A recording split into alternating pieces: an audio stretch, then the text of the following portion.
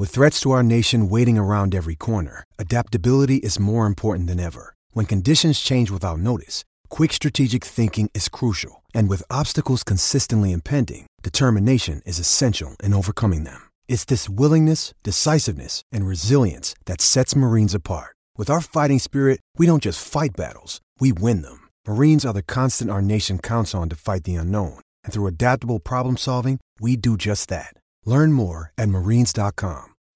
When you need mealtime inspiration, it's worth shopping Kroger, where you'll find over 30,000 mouth-watering choices that excite your inner foodie. And no matter what tasty choice you make, you'll enjoy our everyday low prices, plus extra ways to save, like digital coupons worth over $600 each week. You can also save up to $1 off per gallon at the pump with fuel points. More savings and more inspiring flavors make shopping Kroger worth it every time. Kroger, fresh for everyone. Fuel restrictions apply.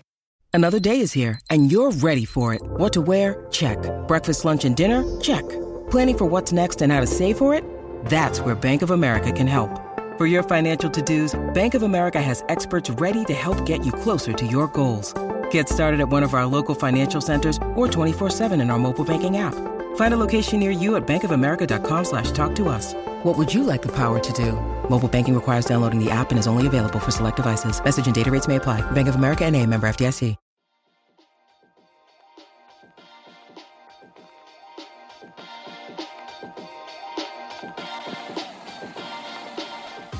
Hello and welcome to another episode of Zero Ducks Given. I'm Toby Tarrant and my microphone is usually a bit clearer than this, but I'm currently in the beautiful city of Bergen in Norway. And with the rubbish weather in the UK over the last few months, I've deserved a bit of good luck. It's basically the rainiest city in the world, Bergen. It rains over 250 days a year. And I'm here for 6 days. Glorious sunshine all 6 days. I don't know how I've managed that, but I'm very happy about it. But apologies for the quality of my microphone and apologies for the quality of my shirt as well. I'm wearing a bit of a Daniel Norcross number here, but I'm going out for a few drinks after this podcast is finished recorded. And Daniel Norcross is, that is a fantastic T-shirt. Right, Daniel, let's come to you. Daniel has just, Superman used to rip open his shirt to reveal the S underneath. Well, Norcross has just peeled open a crusty old hoodie to reveal a T-shirt underneath. And it's the evolution of man, but instead at the final step, rather than just turning, sometimes you see the picture in the evolution of man and the final bloke is a bloke like in a suit with a briefcase. Well, this is just a man playing a pull shot. And I have to say, that's quite a wonderful T-shirt, Daniel. Where did you get it and how do I get one? I don't know. It was a Christmas present. I never buy my own clothes. I mean, I know it's amazing, isn't it? You don't even get to pick when you wear them, let alone buy them. No, I know. Well, I'm going off to a test match to Leeds tomorrow, and I've already had the spreadsheets already been written out, and I've been running through the different outfits. She's described the different socks and what they mean in words, and I think I'm getting there. You asked how I am. I've just started Britannia. I'm 12 minutes in, which is a classic tale of Romans stomping around killing Druids in Britain in 40-odd AD with David Morrissey having a Yorkshire accent, basically being the Sean Bean from Game of Thrones look, going, "Get in the effing boat," whilst dressed as a Roman general. And I think I'm going to like it. So it's lovely when you discover something really trash that you're going to enjoy for the next week and a half. I love that. So Mrs. Norcross, who dresses him, by the way, if you don't know what we're talking about, she provides him with an entire spreadsheet of what clothes he should wear whenever he goes away for work. But she's out the house. And what does Daniel do with this rare moment of freedom? He forges Britannia. Glad to see you're seizing the day as always, Norcross. That's what porn is for a 52-year-old. 25 years ago, who knows? But now I whack on a new series from Sky. Nice to have a bit of peace and quiet, isn't it? Now, Stephen Finn. Speaking of peace and quiet, you must be on a bit of a 100 come down after the glitz and the glam of the 100, and now you're back at home. How have you readjusted to life post the 100? And also, I mean, you must be like more famous than you've ever been with the viewing figures the 100 got. You're a household name again. We've gone back in time about 10 years. Let's not get carried away, I don't think. No, it's people think I'm Peter Crouch more often than they think I'm Stephen Finn, which is a touch disappointing. Also not a terrible thing. Now, what have I been doing? I've not been up to much. I've let my hair down a couple of times, which has been good fun because we were pretty strict with what we could and couldn't do whilst we were involved with the 100 to sort of make sure that it all ran smoothly. So, yeah, I've caught up with friends that I hadn't seen for a month or 6 weeks or so over the last few days. And then today I've wheeled or pulled my beds out and gone right in underneath and hoovered and cleaned under there and sorted those. So I've been on my hands and knees scrubbing carpet all day. So a fairly big come down, I would say. Well, I mean, you did well to pick a side that was never going to get to the playoffs. So you got extra time off for good behaviour, didn't you? I mean, when was your last game? It was. I forgot the Oval team did so well. The women did tremendously, I think. I mean, you've got to say, Stephen Finn, though, Ashes winner, professional cricketer, just played in the 100, and he cleans as well. Is there anything that this man can't do? But that is quite the come down from full crowds and firework displays and sexy games of cricket and being on the BBC to hoovering under a bed is quite the come down.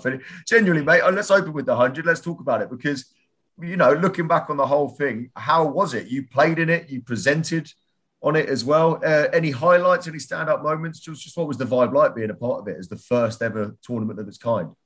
Yeah, the vibe was awesome. I mean, I think the standout thing is how partisan the crowds were in terms of the support that each home team had at their own ground. I think was quite surprising given the fact that they are new teams and the way that people resonated and got behind those teams. I felt, especially coming from a club like Middlesex, where you're at Lords, and it could be anyone that's playing there. It's just 28,000 people watching two teams play cricket. Whereas when you get up north, they're slightly more boisterous behind their team. So yeah, that was really nice to experience that actually. And even though during that Headingley game, it was on the reverse end, I was on the receiving end of the stick from the crowd. All the other games and especially the games at Old Trafford, it was great to have that behind us. And yeah, it was just a good upbeat, good vibe about it. And then I think, in the viewing figures and the engagement that people have had in the tournament, I think that sort of classes it as a success. It's interesting you say that because I mainly go to Lords for England test matches. And obviously it's beautiful being at Lords and the whole day out's wonderful when you get to walk around, there's the history and stuff. But having also done Edgbaston and everywhere north of there for test matches as well, it's an entirely different day out. I mean, it's a stag do, some of them. It's more of a stag do than a cricket match, whereas Lords is very much about the cricket. You touched on the women's game there. And like you said, the Oval team did rather well in the women's game, Daniel. Whenever we thought about the 100 before, I think it's gone probably better than anyone expected. I think if we're all really honest with ourselves. But what it's done for the women's game is I mean, it's basically unmeasurable. Charlotte Edwards says the 100 has single-handedly changed women's cricket. And it really does feel that way. I mean, I have to admit, I've got into the women's game over the last few years more and more, but this is probably the most women's cricket I've ever watched. In fact, because of the timings, I often found myself watching the women's game and then being out in the evening and not seeing the men's game. So I probably saw more of the women's game, if anything. Dan, you're obviously very close to the women's game. You've commentated on it now for a long time. You're a bit of an expert in that. But, I mean, seeing 17,000 watching the women play their final in the 100, what has it done for the game, do you think? Time's going to tell on that, I'm afraid. I've got to give you a kind of mealy-mouthed answer because, look, we thought we had this moment in 2017 when England's women won the World Cup final. And then we got the KSL and things did improve a bit. And we would go to KSL finals saying, this is pretty amazing, actually. There's 4,000 people here. But then the first day of the 100 happened and there was 10, 11,000, something mad. And then Lords was regularly getting 14, 15. And then the Oval was responding with 14, 15. And there's been more people who come to see this tournament than any other tournament. That includes the Women's World T20 when 86,000 people turned up at the MCG for the final. So this was continuously splendid for the women's game. You've got to say, well, people were buying tickets for 2 games and how many of them were coming to see just the women? If the women's tournament was standalone, how many would turn up? How much coverage would it get? COVID meant that we were creating these double headers. I like to think that it's a bit, that there's something in between that something genuinely has happened. I think I mentioned it last week or the week before. When Sophie Ecclestone came out to bat at Old Trafford, and she got a huge roar of approval because actually that crowd knew who Sophie Ecclestone was. Now, with the best one in the world, people like me knew who Claire Taylor was and Isha Guha and what have you in 2010 and Charlotte Edwards, but the broader public didn't necessarily, and they didn't get to play at these grounds. They didn't have that kind of audience. actually chanting their names.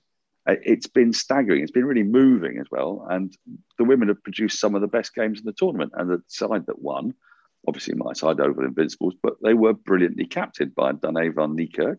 They had Alice Capsey in there, 16-year-old when she started the tournament, got a 50 at Lords. She was 17 by the time it ended. She lifted the trophy. It's just amazing for people like that. And I think partly because it's free to air, partly because of the way the tournament was constructed, there was a bit of accidental boost to the women's game, which doesn't make it any less brilliant. It makes it fantastic serendipity, really. The key is, are they going to build on this? Is it going to be the same next year? Is it going to be the same hype next year? There ought to be more, because we'll have Aussie players hopefully coming over, like May Lanning, Elise Perry. The standard's only going to get better. And just think about what it's like for people like Katie Levick, who's been playing domestic cricket for 12, 13 years, never getting near an England side, going out and playing at Lords in front of 12, 13,000 people. I mean, just that is the beautiful stories that come out of it. And look, as I said, time will tell. We'll find out. It's not going to stop now. England's women have got 3 T20s and 5 ODIs coming up in September. And we need to keep pushing that case and get people to come and see those players that they've fallen in love with. You know, the likes of Sophia Dunkley and Nat Siver and Catherine Brunt, who are stars, you know, and they should be stars in this country. And I hope that will happen. But all we can do is keep pushing the case, innit? We will see what's happened. I mean, whatever happens, there's an upward trajectory in the women's game that was happening before the 100. I feel like the 100's just taken it to another little level. But it was nice as well, like you say, that there was already names that people knew. Your Alex Hartley's in, your Kate Crosses, obviously, friends of Zero Darts Given. And Nat Siver, you know, some very well-known names in there. But there's also some people, you know, I thought Lauren Bell and Tash Farrant. So I always think Tash Farrant is what my name would be if I was on Pro Evolution Soccer, where they can't afford the rights to your actual names. I would be Tash Farrant. She was absolutely incredible. I think she took her wickets in the middle 50 balls at something stupid like 3.8. I mean, she was unbelievable. Yeah. So she's going to go down in she'll go down in history, Toes. Like all the people who broke records in that 100, like Tash Farrant, who got like her 18 wickets, like Jemima Rodriguez in her 92, and Liam Livingston, and you know, the person who bowled the most expensive 5-ball set in 100. Only just. Only just in the end. Pat Brown tried to outdo me. I mean, I would have been and ironically, bowling from the same end as I was. The bottom end at Headingley. Yeah. So you're now complaining about the rugby stand end at Headingley. That's the worst thing about cricket. Yeah. Dog shit. It is genuinely. Yeah. Well, I appreciate, Pat, if you're listening. Thank you for showing a bit of solidarity for our boy Finney here.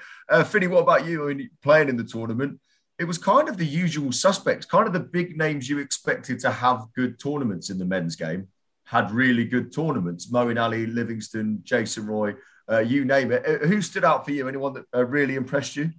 I loved watching Adam Milne bowl, actually. Just as a fast bowler, or a guy I used to be able to bowl as fast as he did in this tournament. But it seemed like every time you watched him bowl, those first 5 or 10 balls, however many he went, he'd only go for 2 or 3 runs off 10 balls. And no other seam bowler, I don't think, in the tournament had quite that impact at both ends of the innings. So yeah, for just being impressed and having played in the tournament and realizing how brutal it can be, for him to be as consistent to go at less than a run a ball, I think for the entire tournament, I reckon he went at 0.8 something per ball, which was by far the lowest in the tournament. I think as a fast bowler who bowls 90 miles an hour, who literally one edge and it runs away and it disappears for 4. I thought it was so impressive. And yeah, I saw him a couple of nights ago, just randomly in a bar, and I told him that as well for about half an hour. I was going to say he had a dot ball percentage of 52%, which was by an absolute mile the highest. I mean, no one was even remotely close to that.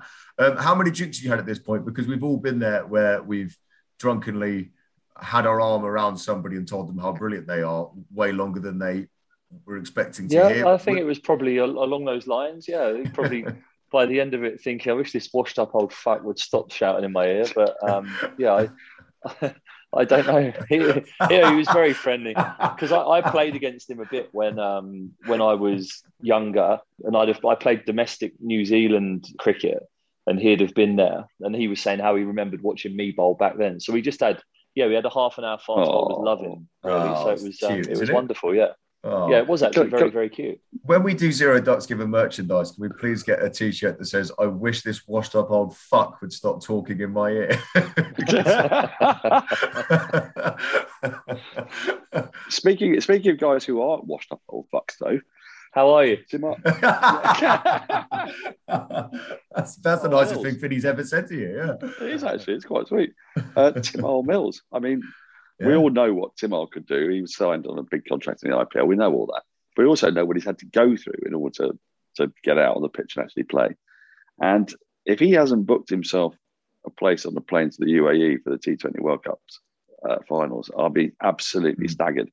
Because he added something to his game, which at his age was superb. I mean, there was a big thing that CricViz did on him about how he essentially bowled either a fast bouncer or a short bouncer at the death. That was how he kept his figures low. But actually threw in a couple of wide, slower balls as well. And just like the surprise quick one that wasn't quite as short. There was a lot of variety to Tim's game. Really, really enjoyed watching him. I thought that he was superb. But I suppose no one's really going to look much further than Liam Livingstone, are they? Because he was absurdly spectacular. I mean, that was some of the sixes he hit were of an outrageous distance. He looked like at one point that he could hit a six out will. He was hitting the ball so cleanly. I mean, he hit way more six than anybody else in the tournament. We're actually going to leave the 100 there, but I'm glad you brought up Liam Livingstone because we're going to leave the 100 there, but it was a fantastic tournament. I said earlier on, a few weeks ago, I was happy to eat humble pie and admit that I got it wrong. And I've had a few people tweet me because I talk about cricket a lot on Radio X, and a lot of my listeners couldn't care less and tell me to stop going on about cricket. And I've had a lot of tweets over the last few weeks from people saying, "Toby, what do you make of the 100? Me and my family love it. We never normally watch cricket." So anything that gets people watching cricket has to be a good thing. So, yeah, well done to everybody involved in the 100. It took a long time coming, the tournament, after the crazy year we've had. But in the end, I don't think it could have really gone much better apart from the big names that were missing. But I do want to move on to the Test team because there is another Test match around the corner. Poor Joe Root. I mean, Mark Wood's now injured. He's got no Stokes, no Broad, no Archer, no Wokes. You name it. I mean, he's basically turning up to a sword fight with a banana. I mean, and not an impressive banana at that. But I want to talk about Liam Livingstone because I wanted to see his name on that Test team sheet. I just feel like I just was watching him bat, and I just thought he's just really good. White ball, red ball, whatever. I thought a bit like when Kevin Peterson first got into the England team, they put him in the one-day team, and he went and scored all those runs in South Africa and made himself basically impossible not to pick for the upcoming Ashes series. I feel like Livingstone, the bigger the occasion, the better the bowling. I feel like he'll fancy it. And I feel like I talked about this last week. We pigeonhole players as, oh, he's a white ball player, but Rohit Sharma's pretty damn good. Rishabh Pant's pretty damn good. If we never give them a chance and never at least try and turn them into red ball players, then we're never going to. Finney, am I talking up my arse as always, or do you reckon there's an argument for giving him a go at some point? Look, I think first and foremost that he's actually played a decent amount of first-class cricket, which, even though it's probably not been recently, his record in first-class cricket, I think, without looking, would actually be very, very good. So there is a certain pedigree in four-day cricket there already. I think that you do take confidence from performances against good players on big stages. And you look at someone like Jos Buttler, who for a long time was sort of regarded as a white ball, not a specialist, but to be a lot better in the white ball stuff. He takes that confidence into the Test match arena, and everyone can see how good a player he is across formats. I think the important thing, if you're going to select someone to play a counter-attacking role like that, I think it's important that you get their role in the team correct, because I think we've tried it a few times with people who bat in the top three. And if you think someone who comes out and plays that aggressive is the answer to the problems within the top three, then you're barking up the wrong tree and you're setting him up to fail. Whereas if you want him to come and bat 5, 6 or 7 and play a counter-attacking, counter-punching role, or to sort of nail the sword or stick the sword in the belly to finish the team off, then I think that would suit him a lot more and allow him the freedom to be able to play with the way that we've seen him play over the last few months, and especially the last few months. So yeah, I think it's a tricky balance to have, but expecting him to be the answer to what's going on in the top order, I think is probably the wrong thing. But I do think it'd be very, very disgusting to bowl to in Test match cricket. Yeah, I just always that old cliche of would the opposition like to see his name on the team sheet, and I just think absolutely bloody not at the moment. Norcross, you're old and old-fashioned. You'll be one. You just like blokes that have a strike rate of about 19 in Test cricket. Yeah. So where do you stand, Livingston? I'm never going to shut up about this, by the way, until he's in the team. Yeah, I'm going to agree with Philly that he's not the answer to the problem in the top three. No. And you've got Root at 4. Bairstow's actually looked like he's found a bit of form. I mean, Bairstow's an absolute monster in white ball cricket, just like Livingston, actually. And in 50 over cricket, an even more remarkable monster, and he does it at the top of the order. So if you can get Bairstow into form, and he's getting into form, then he's obviously going to play at 5. With England's current situation, they need a keeper and they need Moeen Ali as the all-rounder because they've lost Stokes. So they've got to get a spinner in there somehow, and he's got to be able to bat. So it's obviously got to be Moeen, and he's doing well. So I don't see where Livingston fits in this team. The next batter to come in my view, not just because I'm Surrey man, but because all the stats tell you it, and because all your eyesight tells you it as well, actually, is Ollie Pope. He is a Test match batter. Now, the idea is in the future, 3 or 4 years' time, he is your number 3. But unfortunately, batters are a bit weird, aren't they? They insist on coming into the Test team at 6. People like Ian Bell insist on coming into the Test team at 6, even though they're absolutely fantastic and should be at number 3. But your top 3 tend to be weirdos. And I mean, they just basically do, don't they? I mean, you got your Trott, Strauss, Cook. I mean, you couldn't get weirder than that. All of them in their own different ways. So that's probably England's best top 3 in living memory. Yeah. And Livingston isn't that kind of a weirdo. So look, I don't know where Livingston fits into England's plans. I think if you have Stokes, it makes it even more difficult. I suppose you could imagine Stokes and Livingston at 5 and 6, with Buttler at 7. And you've got, from Root to Buttler, you've got one of the most remarkably beautiful sights in modern cricket. And if you could actually get Chris Woakes back out in the bloody park, you'd have an unbelievable number 8 to boot. Yeah. And that's where England's batting woes come. It's not only England, by the way. Let's be really clear. Top 3s around the world have struggled in England for the last 7 or 8 years. In the last time England played India in this country, 2018, neither Indian opener had scored a 50 score until they got to the Oval in the last Test.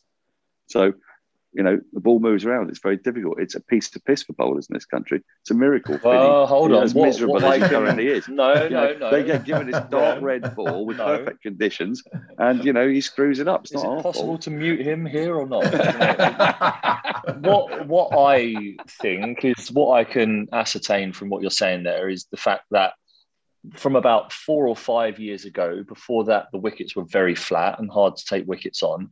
But after that point, around 2017, then it's been very easy to take wickets since then. So that would correlate with me actually having played in an era when it was incredibly hard to take wickets as a seam bowler. And do you know what? I've seen some reruns on TV of Test matches that I played in or from that era. And the wickets just look like white sheets of paper with no grass on them. And then, you rock up to a Test match now. Miserable. Rock up to a Test match now. You don't know which one you're playing on. It's just whichever one's got white lines on it. Are you sure you haven't retired? You sound properly bitter and miserable already. Yeah, of course. Look, it's true. But what I might say to you is, have you thought of trying to adapting to bowling on really bad wickets? Because, you could be an absolute nightmare on them. Go full Darren Stevens. You're trying to bowl too quickly, Finny. Except you should bowl from a standing start. Yeah, go little bananas, little wobblers.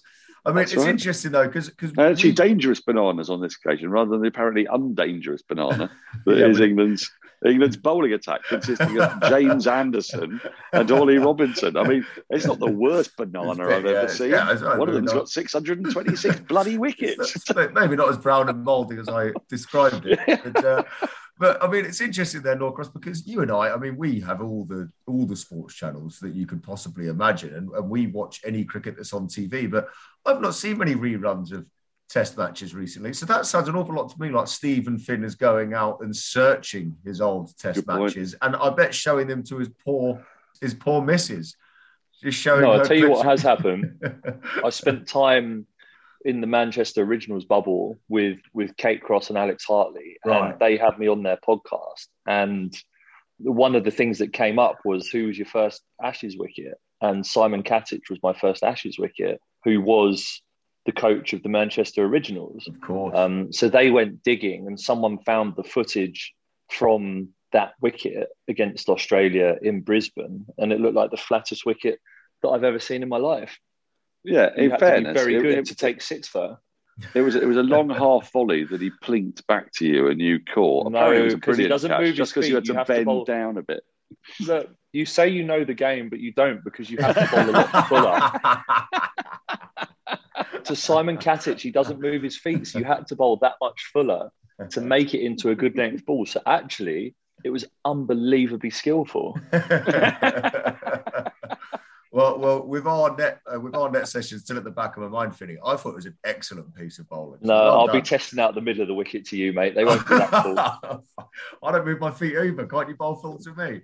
Because I don't care about getting you out. I just care about hurting you. I'm not even joking. Enough. No, I know you're not. That's the saddest, right? That's the saddest part. But I want to bring up one other person that definitely is coming back into the team. And it's Malan, who is back in. And we talked about him a bit on this podcast before. It's a weird one now because he's kind of being heralded as, oh, thank God Milan's back in. But we shouldn't forget that he had a good old stint in the Test team and he struggled in England. He did very well abroad, but he struggled here in the UK. But he's back in with a lot of expectation on him. But it was a few years ago, and I feel like he's probably got a lot of confidence because in that time he's become the number one ranked T20 batsman in the world. I know it's a completely different format, but that must do anyone's self-esteem and confidence a boost. Finny, you know him better than most. How do you reckon he is right now, looking forward to his England recall? Nervous, excited, more prepared now than he was last time? You'd say a mixture of the two. Definitely nervous, because I think whenever you're recalled to a team, there's a certain degree of apprehension around it before you get there. But I think he'll be very excited as well, because I think he knows he's in the form of his life. I think you can see the way that he has confidence in the shorter formats. I think the innings that he has played for Yorkshire this year, I think he got 199 in one of them, and he might have got 100 in another one as well. So he is in unbelievable form. And actually, one of the things that batsmen are very lucky with, sometimes as bowlers, as you get into your mid-30s, you lose pace, or in fact, all the time, unless you're a freak like Anderson, you lose pace and you lose zip, and you try and find ways to survive sometimes. And we've seen players like Adam Voges, Chris Rogers, come to Test cricket late. Even Andrew Strauss was a relative latecomer to Test match cricket when he came. But the advantage of that, Mike Hussey, the advantage of that is you know your game and you know how to accumulate runs. And I think that's the advantage that he will have. Confidence plus that will mean that I think it's a pretty good selection. Yeah, this is absolutely right. And it's one of the things that England they've been weird with their selectorial policy, because for years they didn't pick anyone young. And then when they did pick Hamid, and they soon after picked Sam Curran, and they picked Zach Crawley, they suddenly had all these players who were like being picked before they were 21, which they'd never done before. They'd never taken ridiculously young players. That wasn't what England did. Pakistan did that. They always used to put young players into their side.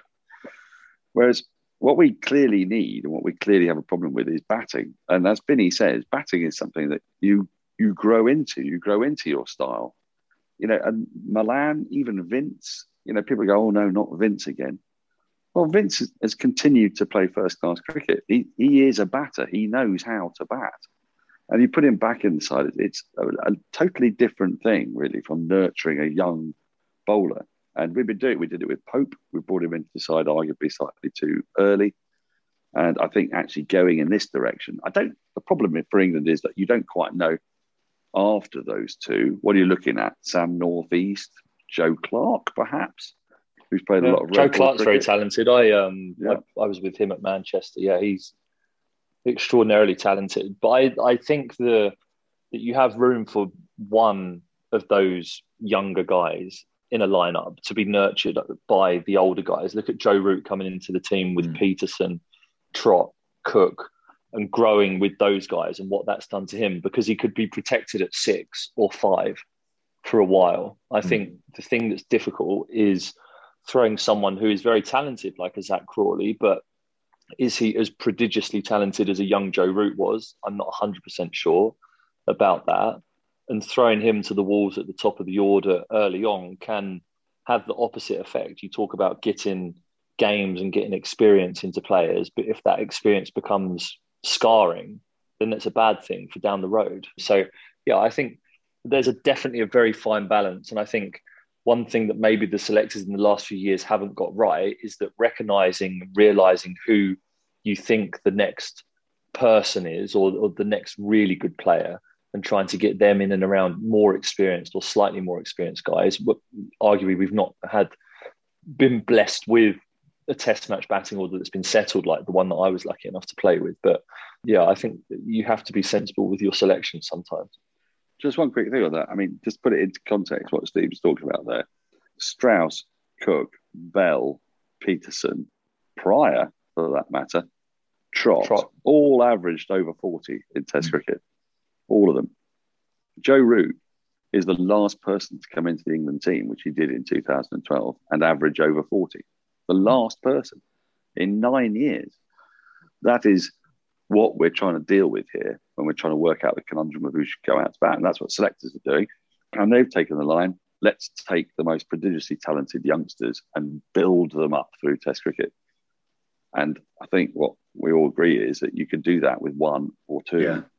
But you actually, someone like David Malan, I mean, it's too late for Hildreth, but maybe Hildreth should have been playing 3 or 4 years ago, you know. And the biggest problem that England have had, which is really hard to talk about, is James Taylor. Actually, James Taylor was on the cusp of making it, was really, really finding his feet in the England team when he had his heart troubles. And you imagine if James Taylor had been playing all this time, how different that middle order would look. Actually. And how many bloody good short leg catches there would have been as well over the last few years. Yeah, exactly. And I should mention as well one name that we've kicked around a few times here, Ollie Pope. I mean, let's not forget. I mean, I know Norcross, you know, waxes lyrical about him because of his Surrey connection, but genuinely, Ollie Pope looked like, oh great, we found a bloke who can score runs in Test cricket. He's had 2 big injuries, really unfortunate injuries, but both on his shoulder, diving on the outfield fielding. So that is a guy who's trying to learn Test cricket to then take two huge chunks out of his career is a massive problem, isn't it? Oh, you're looking at me confused, Norcross, but that's right. No. It is. So actually, what I was confused about was that I seemed to be in reverse when I looked at myself on the screen there on Zoom, and I was going, "Hang on, my heart can't be on my right." Was staring at me as I was saying this, touching both his shoulders, and I was going, "What's Norcross trying to signal to me here?" But I mean, Ollie Pope. He looked like he was going to be the next, you know. I mean, we do the classic thing of building up. I do. I think he looks more like he could score Test runs than the others, even though he's had a lean spell. But he's just when he's been on the cusp of doing something great, he's taken. Toby, you don't average 60 in 35 first class games and more, and not be really damn good. He's had a whole series of bits of misfortune, hasn't he? He's had bad injuries. He's not been brilliantly dealt with. He kept wicket in one game for England. I mean, that's how mad it's been. the things that he's been sort of forced to do. And these are very different introductions to Test cricket from people who are used to do, and they have to adapt quickly. And he's tried to change his technique. He's tried to deal with the fact that a lot of bowlers nowadays are really attacking the stumps.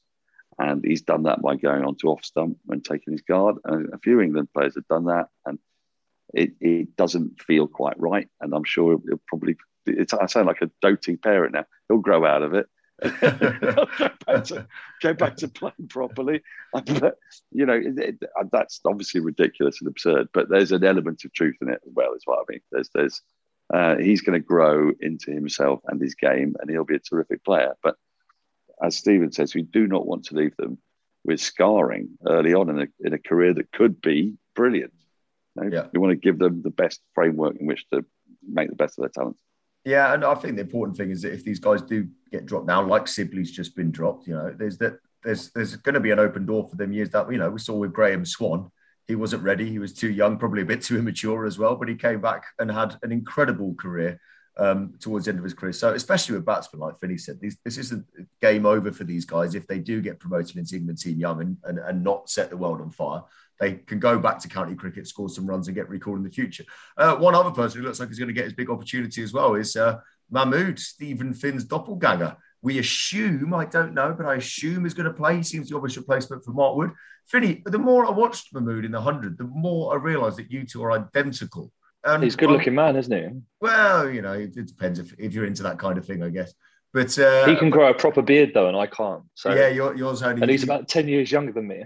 But apart from that, I was thinking he looks so much like you that if you do want to play for England again, you could probably me and Norcross could kidnap him, and you could walk onto the pitch on Wednesday and roll back the years. They'll be wondering why Mahmood's bowling at about 68 miles an hour, but still. I've got nothing to say. I was fascinated by his answer until you said 68 miles per hour, and then I knew what was going to come next. I nearly asked him an intelligent cricketing question, and then I decided that not to. Well, yeah. Also, I can't believe Finney does actually want to go out and bowl at Pujara and Kohli and Rahane and Rohit Sharma and Rishabh. I'm quite happy watching Jadeja and Ashwin. Yeah, actually, if I was you, I'd probably do the same. Anyway, we are looking forward to the Test match, and let's not forget England were 1-0 down to India not a million years ago at home and turned the series around to 1-3-1. So it's not over. One thing I do want to talk about, and serious, which is sometimes a surprise for us, but very serious actually, is that Joe Root has confirmed the England team are going to wear anti-discrimination T-shirts and observe a moment of unity ahead of the third LV insurance test against India, as has been their custom in recent times. He also talked about Azeem Rafiq. So if you don't know about this story, if you haven't heard anything about this at all, Azeem Rafiq played for Yorkshire in 2 stints, and over the last couple of years, he's been very honest and very brave, actually, talking about some of the racism that he experienced at Yorkshire, and he's spoken about things that he witnessed. And this week, Yorkshire put out a statement, and they issued profound apologies for inappropriate behaviour. That was the statement, and Azeem Rafiq, quite rightly, I think, said it wasn't good enough because calling racism inappropriate behaviour is really downplaying the issue. Now, fair play to Joe Root, as he so often does. He was brilliant in dealing with it. He said, as a former teammate and friend, it's hard to see Azeem hurting as he is. More than anything, it just shows that there is a lot of work that we have to do in the game. It is a societal issue, in my opinion. We have seen it in other sports. We've seen it in other areas. As a sport, we have got to keep trying to find ways of making sure this isn't a conversation that keeps happening. We've got to find ways of creating more opportunities and making our game more diverse and educating better. And we opened the podcast talking about the 100, which I think has done a lot for women in the game of cricket. We probably still have a way to go with Black and Asian people in the game of cricket, which sounds crazy because, we're playing India right now, a country of 1 billion people that are probably the best in the world at cricket consistently. And me and Norcross have all played club cricket, and Stephen Finn has played, obviously, a much higher standard of cricket. And it's impossible to play the sport without sharing a dressing room with guys from every single walk of life. It is quite a multicultural sport, but clearly it still has some way to go. Norcross, what did you make of, first of all, the Yorkshire statement and also Azeem Rafiq's reaction to it? Well, I thought the Yorkshire statement was mired in legalese, and I understand why. It's an internal report and it has massive HR ramifications. All of that is why the whole way it's been done actually is unsatisfactory, because people have been led to believe that they're going to get a full and open report about Azeem's allegations. And what actually happens is you get into the technical weeds of it. And what's happening is what I've just said. It's Yorkshire's internal report on allegations made or complaints made by an employee. So, we've got to be clear that this thing is not going to give us what it is that we want, which is, I think what we want is to lance the wound. I've been reading Why We Kneel, How We Rise by Michael Holding, and it's a truly brilliant book, but it reminds you of the micro racisms that happen in all walks of life all the time. You talked about how we've played club cricket and shared dressing rooms with people from Indian, Pakistani, Bangladeshi backgrounds, whatever. I captained the side, and it's crucial that I was captain because we took on this team of basically brilliantly talented local Pakistani English cricketers in Tooting, and they didn't want their captain to be captain. They wanted me to be captain because they were going to go and play in the Surrey Championship against a bunch of teams that are really not part of their experience. You know, they're basically white clubs. I'm not saying those clubs are racist, but they are what they are. You know, they've been brought up in Surrey, created in Surrey, and run by white men in Surrey. Nothing wrong with that intrinsically. And then we would play these games, and we were in the first division of the third 11. And actually, when you get into the Premier League, which we did, because we got promoted, it's quite difficult because all the former first 11 players in their 40s all go down to the threes, and they go down to the twos. So you're playing against really good sides. And this was 10, 11 years ago now. And I remember that our team was very vocal in the way that it used to appeal, and it used to be very passionate about the way they played. They would express disappointment when the umpire didn't give them the result that they wanted for. But all they did was, kick the turf, go, whatever.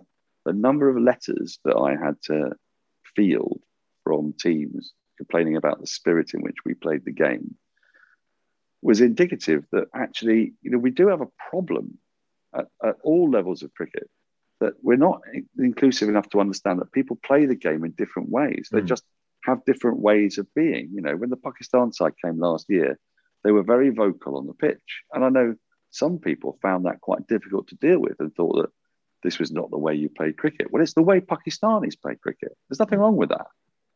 And I think actually that's one really crucial part of the issues that English cricket has to deal with, that it's not just the way that it's always been. If you're going to make it inclusive, you can't just filter it all the way through out the lens of white men, many of whom went to public school.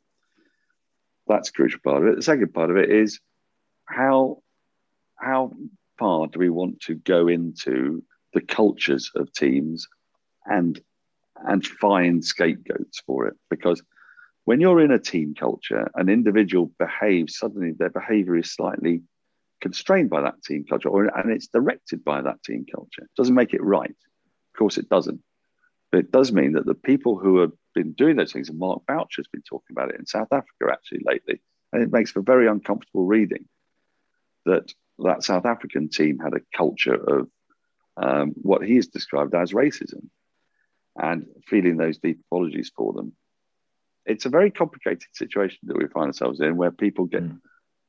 I guess what we need to do is be furnished with as much information as possible. And as Michael says in his book, we need to be educated and we need to understand. White people need to understand that what looks like a throwaway team culture line is a hurtful piece of racism to them. And I don't think that necessarily they do realise that, people, the people working and living and existing in cricket, or at least they certainly didn't.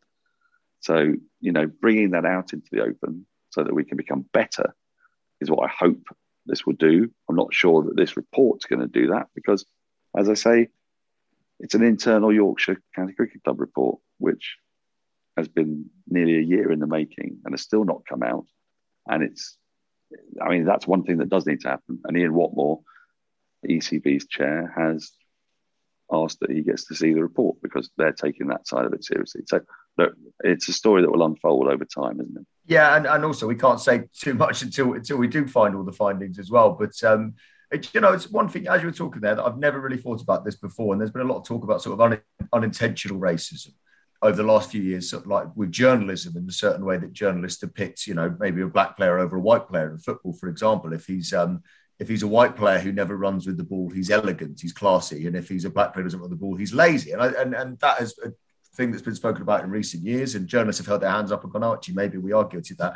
And it's interesting, as you were saying that, you talked about the appealing and Asian teams appealing in club cricket. And having played a lot of club cricket, I was thinking, as you were saying that, the classic stereotypes you always have whenever you play a team that's a largely Asian team is they'll appeal for everything. They've got a dodgy umpire. Normally that there's a bloke who chucks it, and normally that they'll all slog when they come out to bat. And that is genuine. But then I'd think about it. As you were saying that, I went, hang on a second. I went, well, actually, every bowler I know appeals for everything, and every wicketkeeper I know appeals for everything. Every umpire gives crap decisions, especially at club cricket. And my top six throw away their wicket every single week. So, and if a bloke bowls off a wrong foot or has a bit of a slightly bent arm and he's white, it's just seen as he's a bit of an awkward bowler. He's got a weird action. But as soon as an Asian guy does it, it's chucking. And I only thought about that as you mentioned that there. So that's, and that's an example of the sort of maybe ingrained unintentional racism that does exist in the game. Finny, I want to talk to you because you would have played against Azim and you'd have spent time with him on a cricket pitch and off a cricket pitch as well, I imagine. And it can't be, he's a fair play to him. It would be easy for him to walk away from this. His life would be easier. It would be quieter. He even said this week, he goes, I owe it to the people that are still going through this around the world to carry on. But it must be tough as a fellow professional to watch. He's clearly distraught and upset by everything. Yeah, I think it's very difficult to watch someone have to experience those things over the course of their career and still be a bloody good professional cricketer with this all going on. And I think that you have to say that it's very brave and courageous, the fact that he is not backing down, the fact that he is passionate about this. I think one highlights his strength of character, but two, also how important it is for us as a sport to be able to go and move on after this. I think it's important that people see the report so that we can learn as a society, not just cricket, but as a society as well. We can learn from the mistakes and from that disgusting behaviour. And so we can help make this sport more inclusive and you can just help everyone enjoy it on a level playing field. And I think that cricket, especially as we've seen with the ODI side, the franchise sides that are put together, the multiculturalism is what makes cricket an amazing sport. I've loved playing with guys from other cultures, and the fact that they could feel discriminated against within a team that you're playing in, it makes me really sad. So I think the quicker the time is that we can go from now to there being nothing like that in our game, we'll make it a better place for everyone. Yeah, very, very well said. Well, I'm sure that won't be the last we hear of that. And obviously, as it develops over the next few weeks and months, we'll come back to that at some point. Very quickly, guys, because we are pretty much over time. But there's a couple of things I want to mention. First of all, that Ian Botham has been announced he's going to be part of a trade envoy to Australia. Now, I don't know too much about international trade deals, which may shock you both, but aren't you meant to be building bridges and building relationships? Why are we sending a guy that terrorised the Australians for about 15 years? Surely they hate him. Send somebody who was crap. Send anyone from the 90s. Why are we sending the one guy that single-handedly won a series against them? They're not going to trade with Ian Botham. They'll trade with pretty much anyone that opened the batting in the 90s, surely. Well, yeah, I mean, Ian Chappell won't, and presumably he won't be part of the trade delegation. That's my guess, Actually, he's got quite a good reputation in Australia because they sort of see him as Australian, which, I mean, I don't know what that tells you about Beefy or indeed Australian. I leave you all to speculate on what that may mean. So I don't know. I think, look, all I'm reminded of is an article that Rick Marks wrote. He did a question and answer session with Beefy in November 2020 after he'd been made a Lord. Not Vic, obviously, although he should be, Beefy. And Beefy was talking about how he expected to, just pop in every now and then and talk about sport and the countryside, because those are the only two things he knows. Certainly, obviously, there's no point in me being there when they're discussing trade deals with Japan, were his exact words. But it turns out that trade deals with Australia are different from trade deals with Japan. And because he scored 138 at Brisbane in 1986-7, that's going to qualify him for it. I just can't wait for him to sit in the first meeting and say, look, you're wrong, because how many wickets did you take? Because that's essentially what Beefy says to any conversation you have with him. Even things like how to pronounce someone's name. How many test wickets did you take? So he must hate it. He must hate being in conversations with Jimmy Anderson and Stuart Broad. He's got nothing. Poor guy. I don't think he sees them much, no. Right, yeah, I'd avoid them. I'd avoid them like the plague. And one final thing, let's finish on a very positive note. It was pretty scary last week. You may have seen the news about former New Zealand brilliant all-rounder Chris Cairns. Well, he has undergone emergency surgery in Sydney for a heart problem. after suffering what's been described as a major medical event. However, he is off life support and he is recovering in hospital, which is such lovely news. And I hope that Chris continues to recover, and I hope his friends and family are doing okay. But just very quickly, serious cricketer Chris Cairns winning Stephen Finn. Did your careers slightly cross paths towards the end, or you would have missed him? I'm not that old, mate. Yeah, I always forget how old you are, to be honest with you. But just like me, then you would have grown up watching Chris Cairns having a slog and taking lots of wickets, basically. Yeah, pretty much. Yeah, I mean, even then, he might have been. I don't remember that much of him, to be honest. Maybe the odd series here in the UK that I watched. But yeah, when you watch replays and stuff, he was a phenomenal cricketer and one of the first real great cricketers from New Zealand, wasn't he? So yeah, hope he gets well. Norcross, Finney, I'm going to love and leave you because I should probably stop neglecting my much better half, seeing as we're on holiday. Still light. It's still light where you are. Look at it. It's dark here. It's still light in Bergen. Oh, it's beautiful. It's beautiful. Are there sort of armed bears patrolling the streets? It's how I always imagine Norway. Well, there's not at the moment, but because of COVID, it's a midnight curfew here. So we've got to go and squeeze our drinking in very, very quickly. We've got about 2.5 hours to get levered before we get kicked out of every bar. So we're going to love and leave you. But lovely to see you, chaps. We'll see you next week when England will be equalised in the Test series. Cheers, chaps. Cheers. See ya.